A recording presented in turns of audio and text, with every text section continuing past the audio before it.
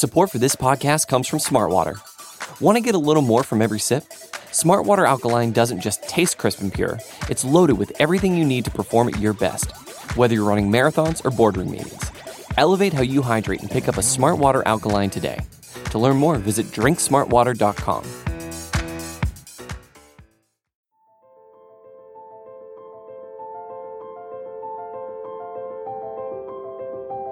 Michael Kist. You caught me not listening again? Benjamin Solak. You never listen! It's the Kist and Solak Show. Presented by SB Nation and Bleeding Green Nation.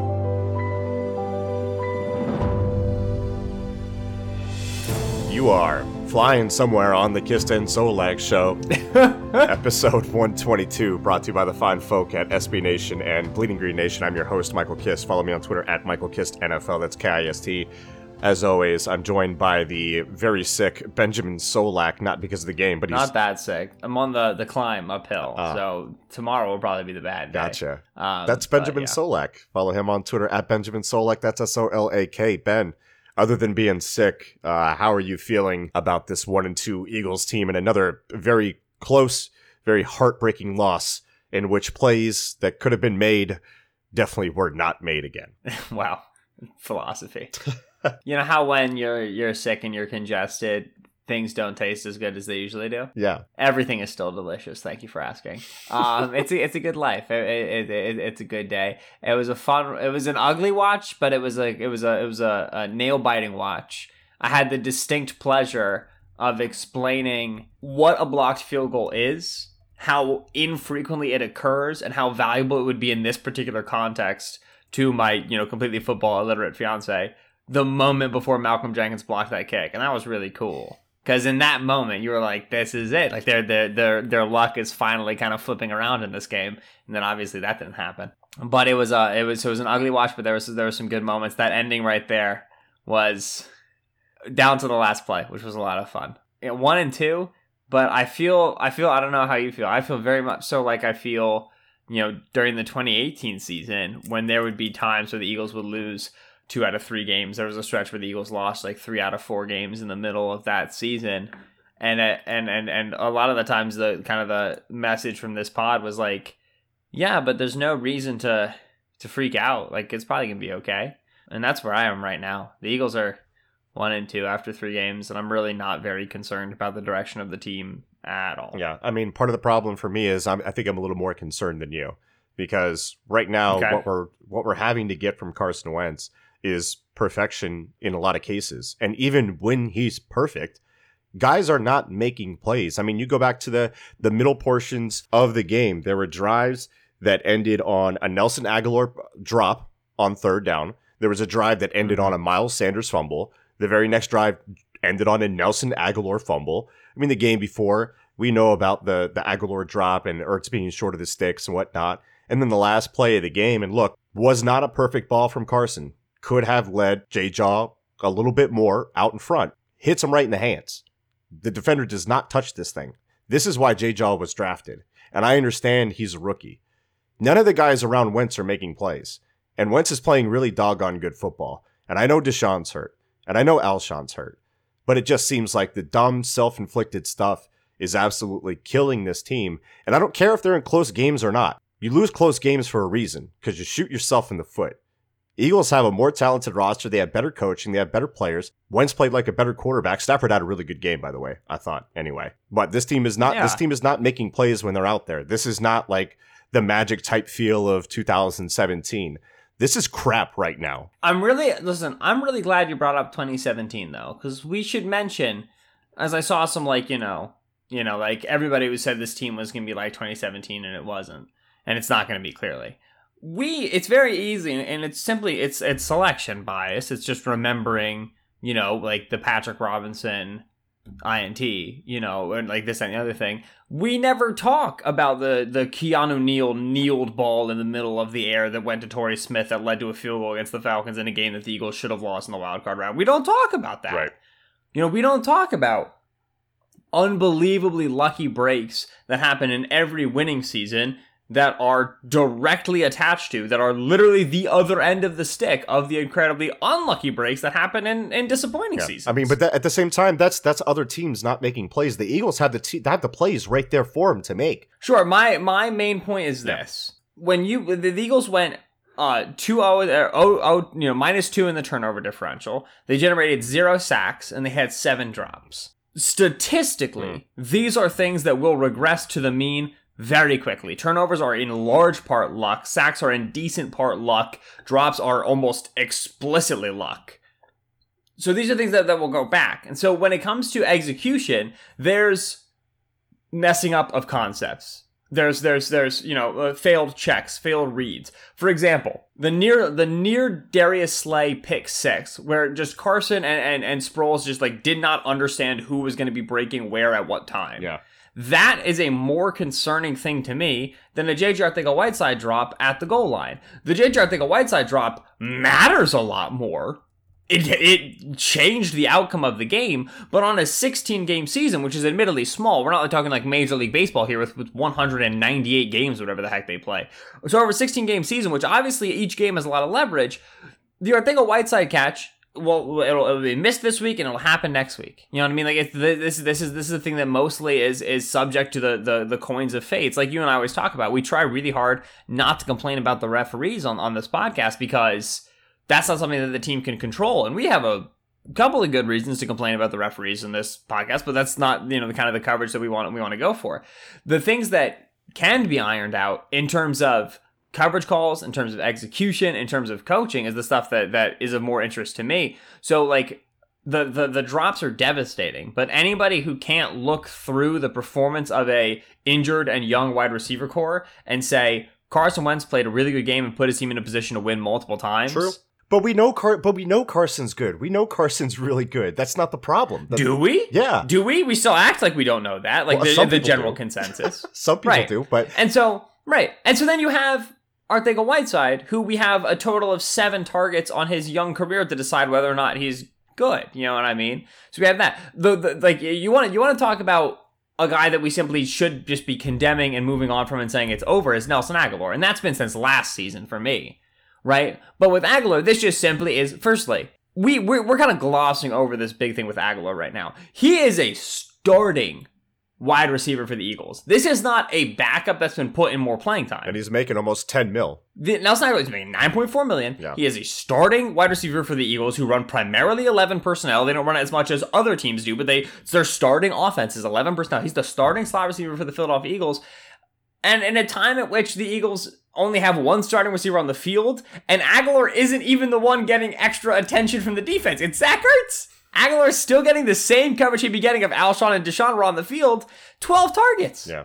12 targets, and we had just a complete stinker of a performance from him. Nelson Agholor goes for 12 targets. We obviously know that he has a critical drop on a third down. We know that he has the drop, fumble, whatever the heck that is. 8 receptions for 50 yards. That's an average of 6.3 yards per catch. 2 touchdowns, both of which came on catches and runs. One was a 1-yard little screenplay, and the other he was a mesh crosser on 3rd and 5, and he broke a tackle and he got into the end zone. After which play, I tweeted Nelson Agholor as a running back with then a question mark. But really, Nelson Agholor is Josh Huff. Well, understand the way that the defenses treat this Eagles offense, especially with no Alshon Jeffrey, and even with Alshon Jeffrey last year, because the Dallas Cowboys did this. Detroit was doubling Zach Ertz in key situations and at the end of the game and making it very clear that they were going to double Zach Ertz. Someone else needed to make the play. It was. Nelson Agholor is not going to make you pay. Matt Collins, had some good plays, and then we'll have an offensive pass interference on 3rd down, or have a drop after an offensive pass interference on 3rd down, right? Darren Sproles will have a offensive pass interference down the field on 4th and 5. It was crazy, right? So Nelly made the best play of the day when he broke some tackles, got in the end zone. That was his only redeeming play. He good for Nelson, because he has struggled with confidence issues in the past and compounding drops and whatnot in his rookie season. Nelson is able to bounce back, but the problem is he continues to have to bounce back. He has to be more consistent, right? Otherwise, we wouldn't be in this position, right? Agholor is a gadget player. Agholor is a gadget touch. They came out of the locker room in the half, and what did they immediately do? He shouldn't be, though. He should be a downfield threat. He's got 4.43 speed. He should be the vertical He's threat. not. But he can be. Now again, I don't agree with the way they're using him, but that's really the only thing that he does pretty well is working the intermediate to deep areas, middles of the field. He's not a side-to-side gadget player going to break a bunch of tackles a bunch of the time. That touchdown was weird. That doesn't always happen with him. So he doesn't bring a whole lot of value outside of that, right? I don't like, and this we disagreed on this after 2018, where I wrote about Aguilar and saying that I didn't value him. I just simply do not think he brings the deep value that you do. I mean, he did in 2017, and they don't use him that way. They use him like a side-to-side player. If you're going to use, and this is not making excuses for Nelson Aguilar, because he has sucked at times this season. Right. But the last way you want to use him is side to side, so on and so, as a consistent, like, underneath type wide receiver. And I know that's kind of the antithesis of a slot wide receiver, so maybe that's part of your problem. But anyway, I mean, we can continue to argue about Aguilar. We know he needs to be more consistent. That's the bottom line. And the players around Wentz need to make some freaking plays. And when we draft a running back in the second round, we expect him to bring us production like he's going to be a Kareem Hunt, an Alvin Kamara. Like, that was a lot of people's expectations. And everyone got all crazy in training camp and in preseason because this guy looks really great in space. And those situations are fantastic for players like that. But when you get into the real NFL football game and the game speed is faster and you're no longer running Wisconsin and Iowa linebackers to beat them to the edge, and you had fumbling and problems in college anyway, you have a really bad fumble on the first one. The second one gets knocked out as you're going to the ground. Looked great as a receiver at times. I love the wheel that they ran out of the backfield. Sure. Like, looked great, which is great. That's awesome. That's fantastic. But if you cannot fix a fumbling problem, you will not see the field. If you cannot be a really good pass protector, there's going to be times where you're going to be taken out. I still haven't seen that from him. But bottom line, protect the football, and you got to become more disciplined as a runner. He hasn't done either of those. Jordan Howard and Darren Sproles should be taking the majority of the snaps. And I don't know what the Eagles were thinking. Let's go back to him. Let's go back. I get that. Let's go back to him. Let's see if we can get him back in a rhythm, get his confidence back, right? Well, we're having to do that with too many guys. We're having to do it with Nelly. We're having to do it with Sanders. Right. We're having to do it with all these guys that are missing these plays because all these plays are being missed. And that's why the Eagles are losing freaking football games, because their execution stinks. And it looks like they stink as a football team. And if you were to tell me that the Eagles stink right now, I couldn't disagree with you, because they're playing bad football and they're killing themselves. They are better than this Lions team, and they end up losing because they can't help but trip over themselves. It's just a garbage performance at home, losing to the line at home. Heavy favorites. Come on. Inexcusable. Well, 5 points. Heavy favorites. In the NFL, that's a pretty healthy line. Right. And it was at 6 at one point. Right, yeah. It's a 3-point loss on a dropped Arcega-Whiteside touchdown, on a opening kickoff return for a touchdown, and on 2 turnovers turning into 6 points for the Lions. You're down 2 scores. You're scrambling at the end. This isn't like, oh, it's just 3 points. You were scrambling. You needed a defensive stop after missing a 4th down play call to force a field goal, and then get lucky enough to get a blocked field goal, and you still can't finish the job. That's frustrating. Yeah. How did we feel about the go for it on 4th and 8 from the 22? I felt totally fine. You can't have it both ways. You can't. If you're gonna allow this coaching staff for being aggressive on 4th down, you cannot have it both ways. And I think it made sense because they had 3 timeouts. They knew if they could get a stop, and even if the Lions did get a field goal, you're still in the game. It's only like 30-24 at that point. So I have no issues whatsoever with going for it right there. You showed faith in your defense. The defense stood up, and then they made a play on special teams. That's how that works, Matt Patricia, right there. So I have no issues. I don't necessarily agree that it's a you can't have it both ways sort of a thing, because the whole idea with 4th down aggressiveness is there's a spectra. There's a gradient of, 4th and 1 from your opponent's 46 is a no-brainer. 4th and 5 from your own 38 is not as much of a no-brainer, right? The idea is that there's a gradient here. 4th and 8 on the 22, and the way it was framed for me by analytic members of the community was that, like, you're basically inviting a super conservative approach and thereby inviting a field goal and then keeping the game 1 score. Correct. Which, if you know Matt Patricia's going to do that, that's awesome. Well, you know what I mean? If you feel that's kind of what he did. That, go for it. Yeah, exactly. Right. Which it was a run on 1st down, run on 2nd down, and then on 3rd down, which we can transition the conversation now to this, the Eagles on 3rd down, 3rd and 10, on the 22, game on the line, went 0 blitz. Yeah. The exact same coverage that Sidney Jones gave up a touchdown on, not 2 drives ago, whatever the heck it was. Man, Jim Schwartz, I don't know what it is. I don't know if it's I don't trust my pass rush to get there with 4. I don't know if it's listen, my corners are going to get burned anyway. I don't know if it's, I don't care anymore, I just want to go home.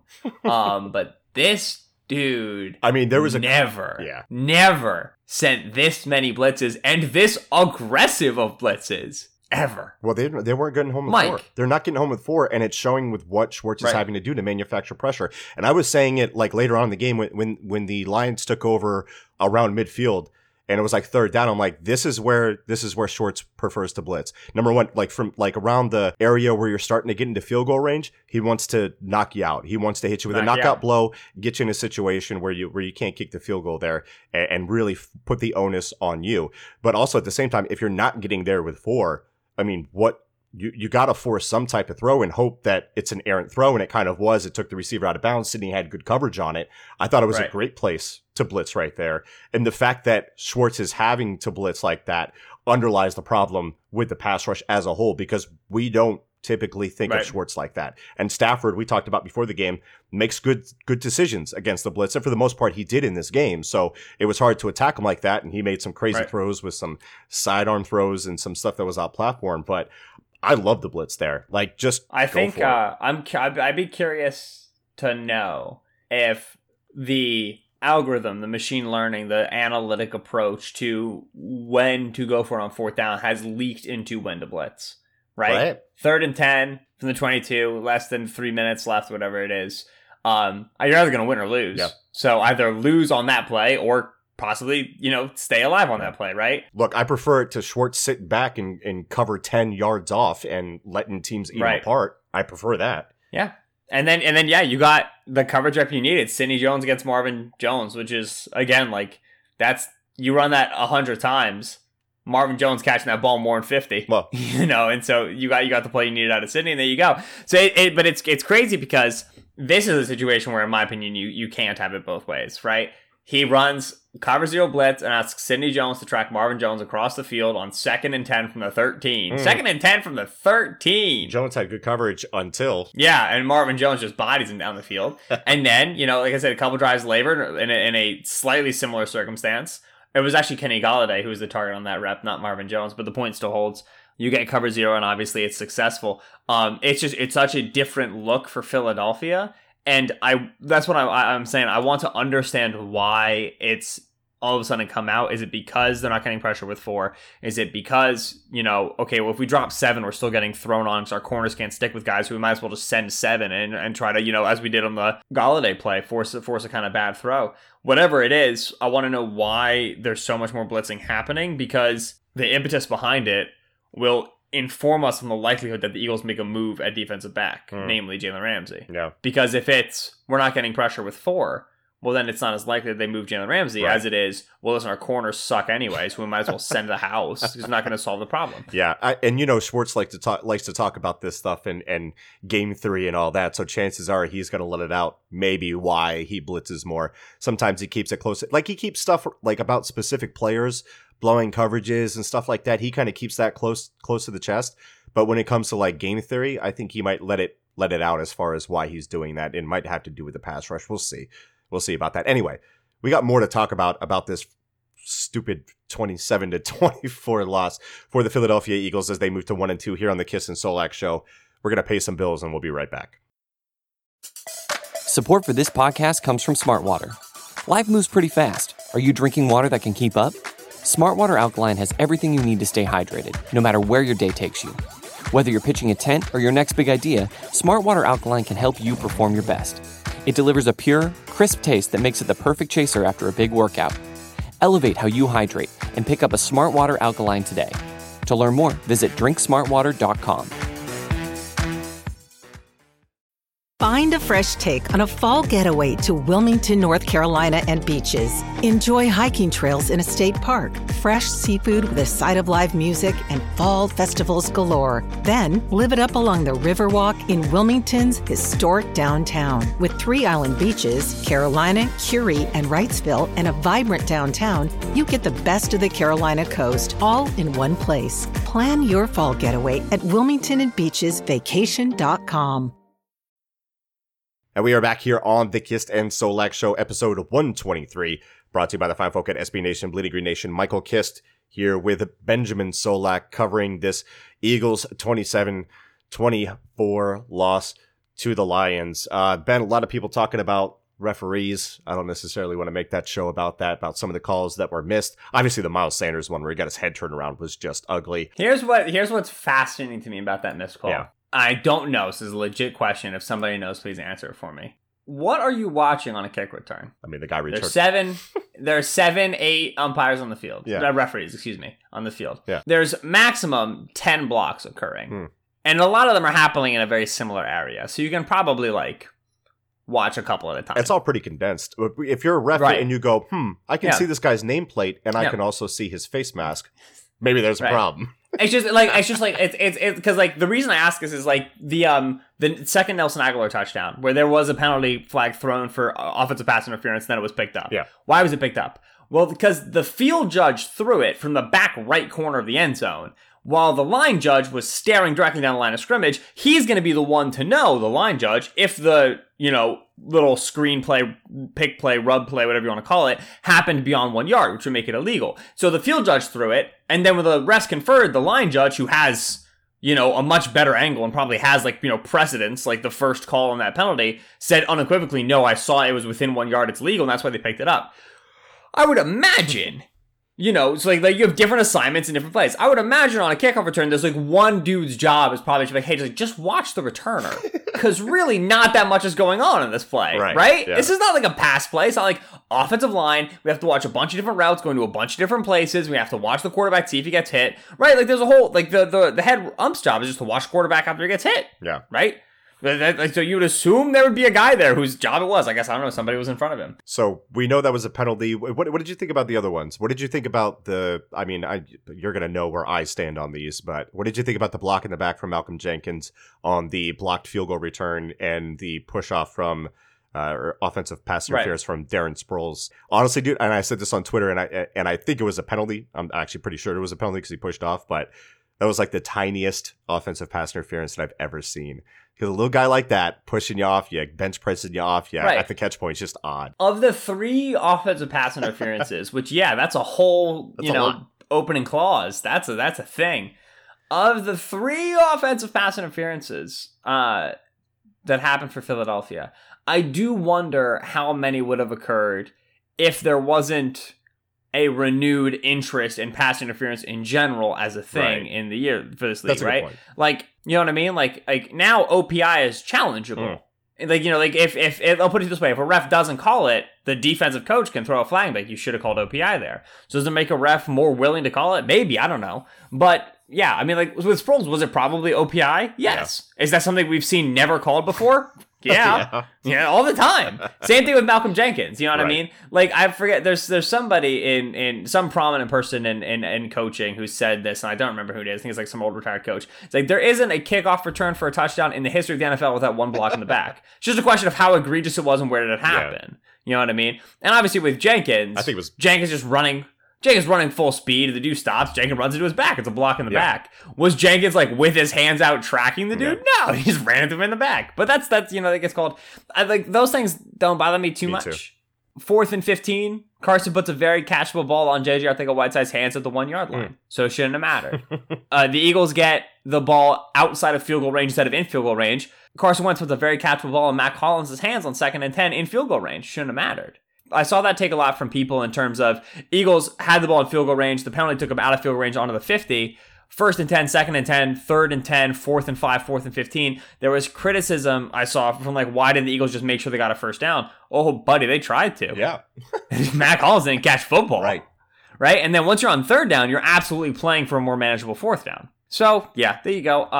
So that sort of thing doesn't bother me. The game scripting-wise doesn't bother me. I thought the offensive game plan was really strong in terms of the play action that was used. For the Eagles to generate the amount of intermediate windows that they did, I should say really short windows. There weren't too many intermediate passes. But for them to generate the short, middle of the field windows that they did without a true deep threat was impressive. They really did not attempt. The 2 deepest passes were the Miles Sanders throws, right? And then the Arcega-Whiteside drop. Yeah. But really, for the majority of the game, the only throws they were threatening deep were 2 or to Sanders, running back. Yeah. And they were still really effective at opening up those interior windows. They did a good job manipulating the Lions linebackers as we anticipated. Eagles put 24 points on the board despite giving up 2 turnovers. That was like good offensive output from stem to stern. Only punted like 3 times. Yeah. So it's I thought it was a generally good performance by the offense. I thought the scheming was good. I thought Carson played really well. Offensive line, I don't think really struggled that much. I think Carson's responsible for a lot of the pressures that he was under, especially late in the game. When they're dropping 8 and rushing 3, you gotta just stand in the pocket. Yep. You gotta at first, you can't be moving off your spot that quickly because you're just gonna put your linemen in bad places. Like the Devon Kennard sack against Dallas Goedert stands out as like Goddard had him locked up, and Carson just climbed the pocket, and Kennard was like, "All right, I'm gonna go sack you now," and there's nothing Goddard can do. Goddard's in space against an outside linebacker. If Carson moves off his spot, Goddard's going to be in the wrong location. Something Carson has to know and understand. Pocket presence remains the biggest weakness for me of Carson Wentz. He's got amazing escapability, but he makes pockets harder than they should be for himself. Yeah, I agree. And speaking of Goddard, what about Goddard? And this is like something that didn't really matter, but I think it does because 1st and 10, Detroit 26. There's 9:13 left. The Eagles are down 10. The Eagles run double China 7, and we can do this on the film review, but you have trips to the left. You've got the 2 in-breaking routes from the outside, and Goddard's running a corner route and gets one-on-one with, I believe that's 52. I forget the numbers right there. But Goddard, perfect throw, right on his hands, drops the ball in the end zone. Perfect throw. Can't ask for anything else from Carson Wentz in that situation. Now, the Eagles eventually get a touchdown, but it happens 2 minutes later. When you're down 2 scores in the fourth quarter, less than 10 minutes to go, how much does that 2 minutes matter? So even that drop itself wasn't without big consequences because the game scripting changes in that situation, and you might have a chance at another drive if that ball's not dropped. Those little drops, those little things right there, where Carson should have had 7 right there, would have saved him 2 extra minutes to get back in this ball game. And of course, which matter a great deal. A lot could happen after that. And that's a whole butterfly effect thing, and different things happen and whatnot. So we can't know. But like even the small stuff that a lot of people aren't even talking about it's just killing this team, man. And I don't know what's going on with them. They got to get out of their own head, and they just got to play ball. It just seems like something that is not just one person. It's not just Nelson Aguilar. It's Dallas Goedert, and it's Matt Collins, and it's Darren Sproles pushing off and getting penalized, and it's Malcolm Jenkins getting an unfortunate call when he's running full speed at a guy with his back turned. It's just wild, man. And that's the unfortunate things that lead to bad losses against decent teams like the Lions. And I told you coming into this, and I don't want to play the I told you so thing because I really don't care. I'm not proud of that at all. But like the Lions game, this game worried me more than I thought it would after breaking down the film. And the Lions, I think, held up their end of the bargain and played some decent football. We knew it'd be close, right? And I think that's one of my other big like takeaway things is like the Eagles lost to the Lions, and much like the Falcons game, they had a lot of opportunities to win it and should have, but then they didn't. Unlike the Falcons game, we knew coming in that this team was depleted. Like, Alshon and Deshaun is the easy thing to talk about. This team is still missing Camus. It's missing Timmy Jernigan. It's missing Malik Jackson. It's missing Jalen Mills, and then suddenly lost Ronald Darby. Starting players all across the board that the Eagles are missing. Dallas Goedert played, but barely took any snaps, had 1 target. Clearly wasn't healthy. He was running 6 offensive linemen instead of putting him in. I mean, his calf's not attached to his hands, but I get what you're saying. Right? Yeah, no. I'm just saying I know. He had one target, which was a bad drop. But Goddard, on a day in which the Eagles did not have wide receiver 1 and wide receiver 2, a healthy Goddard gets more than 1 target. Oh, absolutely. And I was expecting more 12 and play action off of it if he was going to be healthy, but he wasn't. On the Eagles' first touchdown drive, they had 7 offensive linemen in blocking with Alex Ellis as the fullback and Dallas Goedert on the sideline. I think if Goddard was healthy, he would have been on the sideline for that set. No. By the way, how about them just deciding instead of waiting until the third quarter to go on the second drive in the first quarter to go with heavy personnel and decide that they're going to run the ball, and something just clicks with this offensive line when the coaches go to them, hey, we're bringing in the heavies. Let's go take over this game. It seems to happen like once a game, every game. Why can't we just do more of that? I don't understand.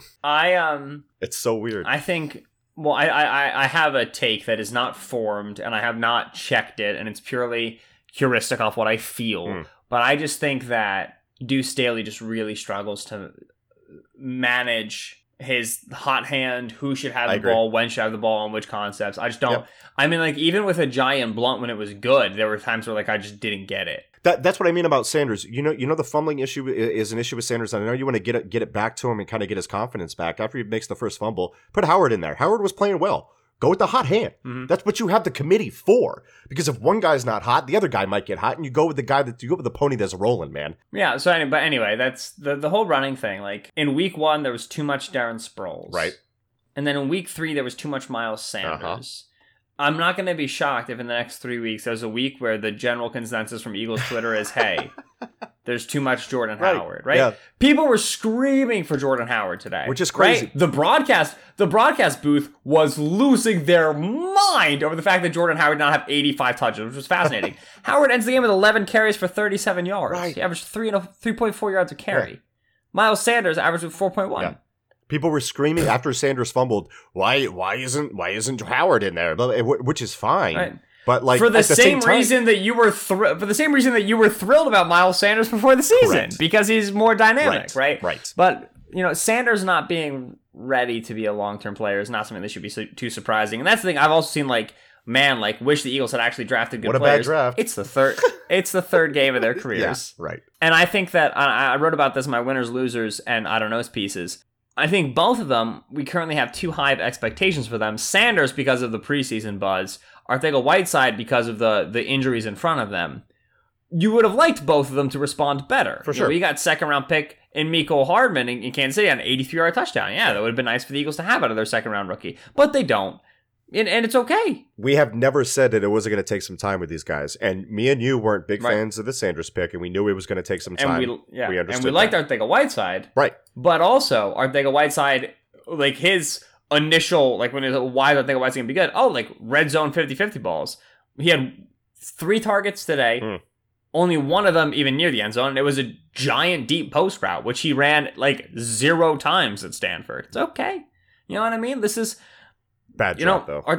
It's a god-awful drop, and he knows it. You know what I mean? He said after the game, he said he thought there was going to be contact. The contact didn't come, and I think that messed with his timing because he said, and then the ball was right on me. So I think he had an issue tracking it. Number one, because I thought he could have done a better job at high pointing and coming back to the ball. Like I said, could have been a better ball, could have let him, whatever. It was there for him to catch right in the hands.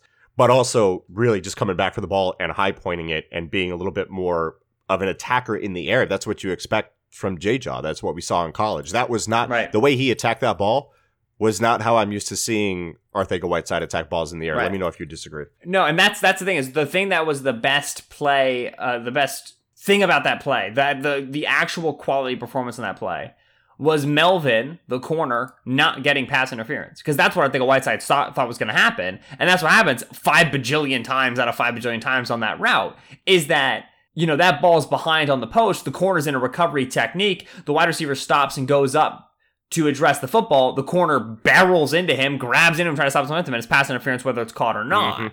Right? That's what Arcega-Whiteside was probably expecting in terms of contact. Arcega-Whiteside needs to become better at getting... to drawing that penalty, right? And so Arcega-Whiteside elevates and he elevates away from Melvin, elevate directly vertical, go directly up, and you will incite that contact. Right.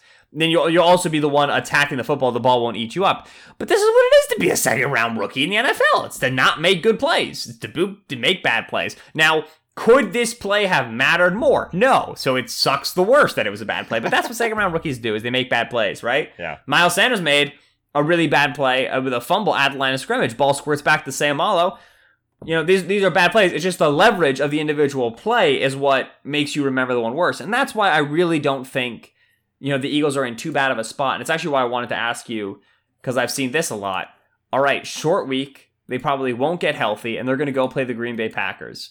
What do you think the opening line is going to be on this sort of a game? It's in Green Bay, right? I believe it is, yes. Yeah, if it's in Green Bay, Packers are 3-0 now, if I'm not mistaken? Yes. Yeah, so I'm probably going to go... Wins over the Bears, the Vikings, and the Broncos. So you typically give 3 points for home field advantage, so that's already out there. I don't think the Eagles are going to be favorites in this game, even if it was at a neutral site. So I'm going to go 5.5 to start, maybe? It opened at 3 for the Packers. Oh, so now it's at 4. Now it's so they're starting to push my way.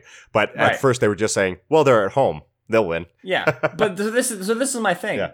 Not only do I not think that this game is nearly as much of a wash, the 3-0 Packers against the 1-2 Eagles. People, we have 3 games worth of data on these teams. Right. They are by far not decided seasons. We have no idea. So not only do I think that, but also the Eagles are going to be like massively back up against the wall after dropping 2 games that they should have won.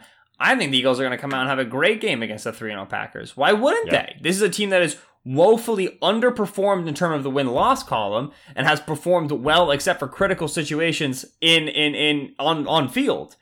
This is a team that is a strong, huge candidate for positive regression to the mean of what their performance should be.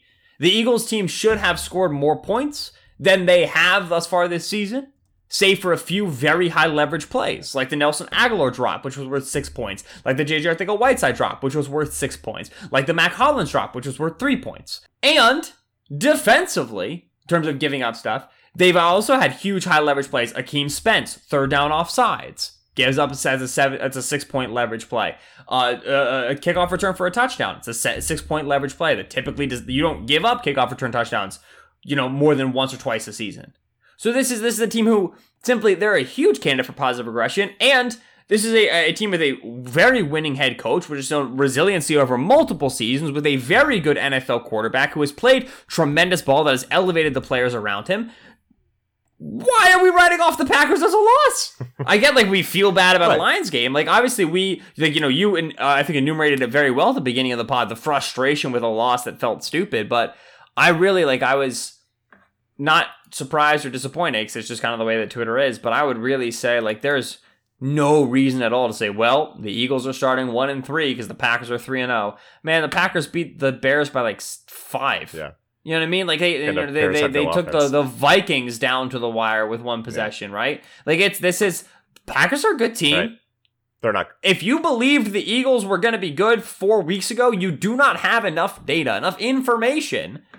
One game with Alshon Jeffrey and Deshaun Jackson healthy to say that they're going to be bad. Now, if neither of them make it back for the Packers, they've got to figure stuff out. But here's the thing, and this goes back to my point of we should have anticipated the Eagles not being as good against the Lions. We should have known they had multiple players out with injury. You don't solve injury in a week, especially when the players you're putting in are guys like Arcega-Whiteside, who's never played in the NFL before, or Mac Hollins, who missed all of last season to injury. It takes time. And this brings me back to, remembering the goods and not the bads of 2017. You ask an average Eagles fan, hey, how did Halapoulivaati Vaitai do in filling in for Jason Peters in the 2017 season? They say, he did pretty good. He did well enough. Yeah, what you forget is when he first stepped in, he was god-awful, abysmal. He was going to ruin our season. Yeah, and then he got better over time, and the Eagles got better at protecting him over time, and he grew more comfortable and evened out the ups and downs. Team is beat up. They're gonna the replacements are gonna become more comfortable, and the play calling is gonna make more sense, and they're gonna figure out what they need to do in those we have huge long-term injuries at defensive tackle. Well, we're gonna continue throwing stuff at the wall until we figure out what the solution is for that. It doesn't just take 4 quarters against the Lions to figure that out. So the Eagles, short term, are gonna be okay. This team has played really good ball over the last 6 quarters with some critical errors at huge opportune times. So they're going to play better against the Packers, but then long-term, this team is going to play better because they have really good talent that's going to come back and really good coaches that are going to figure out how to fill in the gaps. So let's all breathe. Hit the panic button because we're going to 3 words and we're going to see some panic. So we're going to go to the 3-word segment of every recap show where BGN_radio on Twitter asks you for your 3 words, gentle listener, to describe this game. And the first one to just totally contradict everything you just said. My son Kist_Simeon says, A-Rod. We always make your son first, and it's straight patronage, and I'm totally fine with it. But anyway, A-Rod is coming. Some other ones, a lot of the drop stuff.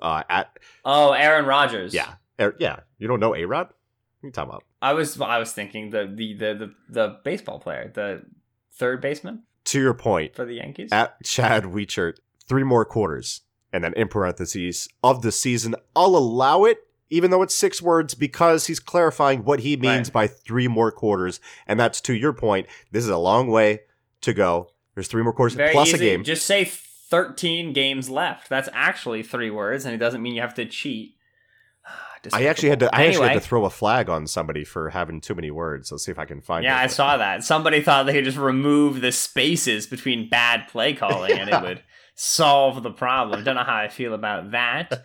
I like this one from Tim Koala at Koala_Tim, which, Tim, if your real last name is actually Koala, you're a lucky camper. That's dope. Yeah, it's blank. And like literally, like he put like, underlines, like, like an underscore in quotation marks, blank, dropped it. Because not only did the Eagles have 7, 8, 6 drops, depending on how you count it. One was Jordan Howard, one was Dallas Goedert, one was Darren Sproles, one was Matt Collins, one was J.J. Arcega-Whiteside, one was Nelson Aguilar, one was Zach Ertz. It was everybody, man. The ball was greased. Team. You know what I mean? It wasn't just the one player; it was everyone. So I thought that was a good one. I love this one at PPFan or PPHan, PPHAN 90. Ginger Beard, who always trolls you on the BGN comments. Yeah. Did you see him try to shoot his shot with Sam Wilson? What's up, Sam Wills 18? I respect it. Good effort. I'm not going to say Sam liked it because she thought it was funny too. So good job, brother. Good luck with that. Mm-hmm. guys trying to get the Babes on Broad crew. We've got another cheater at Philly Patent. Thomas Walls PhD says, "Don't," in all caps, and then in parentheses in lowercase, "throw it to," with hyphens. And then again in all caps, "stone hands." Now I have a couple of questions. Number one, you tried to make it 3 words and you made it 4. Yeah. By combining "throw it to," but now it's "don't throw it to," "stone hands." So still 4. So you still did it wrong. And secondly, they really didn't have that many other options. Right. Everybody was dropping the football. Also, we saw Garfield at Garfield for real. Big Stick Nick. What? Yeah, I don't know what Nick has to do with this. Right. So I looked, I ran over it in my head. There's no one who played who's named Nicholas. So is this a censored version of saying Nick Foles would have won this game? I think so. And I'm just going to breeze right past it because it's stupid. All right, let's go to, no offense, brother. Thanks for listening. Josh Semro at Lebut, L-E-B. Lebut. U-U-U-U-U-T. I like the way he did this. He actually has 3 responses, which we discourage unless you do it like this. His first 3 words, drop, drop, drop. His next 3 words, drop, drop, drop. His third response, drop, which indicates the 7 drops in the game. Last 2 words, Wentz's fault. Well done, Josh. You broke the rules, but you did it right. That's clever. Okay, round of applause. 3 tweets, 3 words. At JGran26, Jim says Ken Wentz catch, which I enjoy also, especially because there was that one play where there was a ball that was popped up and Wentz elevated for it, and I swear to you, I was like, he's going to try to catch this and run this absolute idiot. Yeah. And then he threw it down on the ground, and I was like, I'm very proud of you. Thank you. Smart move. A veteran move by Wentz on that. I thought he was going to try to do something stupid too, but right. Yeah. We also had at Philly Rob 15, Rob Hill says Wentz is snake bitten, which honestly really is. He's got to feel like that, right? Right. I mean, like we give all the context for what happened in this game. Wentz himself, considering everything he's had to do and the way that the Eagles have failed in these situations with him in there, he's got to feel like that a little bit. I'm not going to lie to you. I thought to myself after the game, I was taking the puppy out and I was thinking about the game, and I really thought to myself, like, man, how are they going to choose what to put in the 30 for 30 of, the what could have been with Carson Wentz before he just quit football? Because, like, the poor guy just, like, injury, your backup wins the first Super Bowl for the team, back in 2018, continued injury 2019, just everything is conspiring against this dude. It sucks. I do want to say, Philly, at Philly Gunner, and the L's are 1s. Max says fire Jim Schwartz, which we just had to make sure that we I acknowledge that that's also been in the mentions again. So with 3 weeks running, fire Jim Schwartz. No. And then Kebab with my favorite one, at Kebab_Bob. Do you know the one I'm about to talk about? No, I didn't see it. All right. So 3 words. He says, at Eagles don't need Jalen Ramsey, ... as long as someone informs at Cindy Jones 4 that he is allowed to be within 8 yards on the wide receiver he is covering. #fly Eagles fly. I was going to throw the flag on that one too, but I was driving and I was like, he clearly just like reading the tweet and he was like, best responses are read in the Kiss Selection recap tonight. Okay, I'm just going to tell them what I think. Even though 3 words in giant all caps at the top. We've been doing this for many years. Hey Ben, are you watching what's going on with the Giants right now? As we're recording it's in the other room. What's going on? It's 4th down, The Giants are down by 6 points. There's 1:21 left. It is 4th and 5 from the hand it off to Barkley 7-yard line. Daniel Jones they got a little bunch on the left there. Running back to the right. Jones looking left, steps up in the pocket. He's going to run for it. Walks in for a touchdown. What are the Bucs doing? Daniel Jones, baby. Let's do it. Danny Dimes. How do you not expect Jones to just take off with it? He's like Trubisky in that way. Anyway, okay. Yep. So the Giants might get themselves a big win against the Buccaneers. We'll see what Magic Jameis can pull out. He's like Trubisky was so sneaky, man. You just dropped that in there as if like that would be okay. That was really well done. I appreciate that. Hey, thank you as always for listening to the Kiss and Solak Show here on BGN Radio. We do appreciate you swinging by. Man, a 1-2 football team for the Philadelphia Eagles, a start that most of us did not expect. A lot of us, myself and Mike included, don't really know how to understand or contextualize. But we're mad about it. It's a quick... Yep, we sure are feisty. Which, again, another thing, if the broadcast booth was not commenting on Jordan Howard, what were they commenting on? Oh, the Eagles fans are booing. Oh, what are their defense is playing pretty good. They're losing 20-10. Right. Like, oh, but their defense has played well. Okay, that's great. You. We're not Minnesota, all right? We're like, it's been a good effort so far. Yeah. They're losing. They're upset that they're losing. How is this hard for you to understand? Okay. So thank you for listening to the show. It's a quick turnaround this week. Yeah. Accordingly, I usually don't know the schedule. I even less know the schedule now because the game is at a different time. So here's what's going to happen. Yeah. You're going to subscribe to the podcast. And then because you subscribe to the podcast, you won't need me to tell you when the next episodes are coming out because you'll get notified. And then I can keep my job because I won't have to go through this process at the end of every show. But we have the recap. I'm sure BGN Radio will have a recap. We will likely have one chunkier preview show with both units against both units instead of splitting up into the usual two, simply because there are less days for us to cover. We'll obviously have the BGN preview show as well, the Babes on Broad preview show as well as we prepare for the Packers in what all of a sudden is a game that, you know, you'd really like to win. Not that you didn't want to win it earlier, but it'd be nice to win it. The Eagles should win the game. Hopefully they're going to win the game, and if they are going to, we will break down for you how just that will happen. If you enjoyed the show, please rate, review, and subscribe on whatever app you listen to your podcasts. 27-24 Lions take the win. We are on to Green Bay. We all we got. We all we need. Fly, Eagles, fly.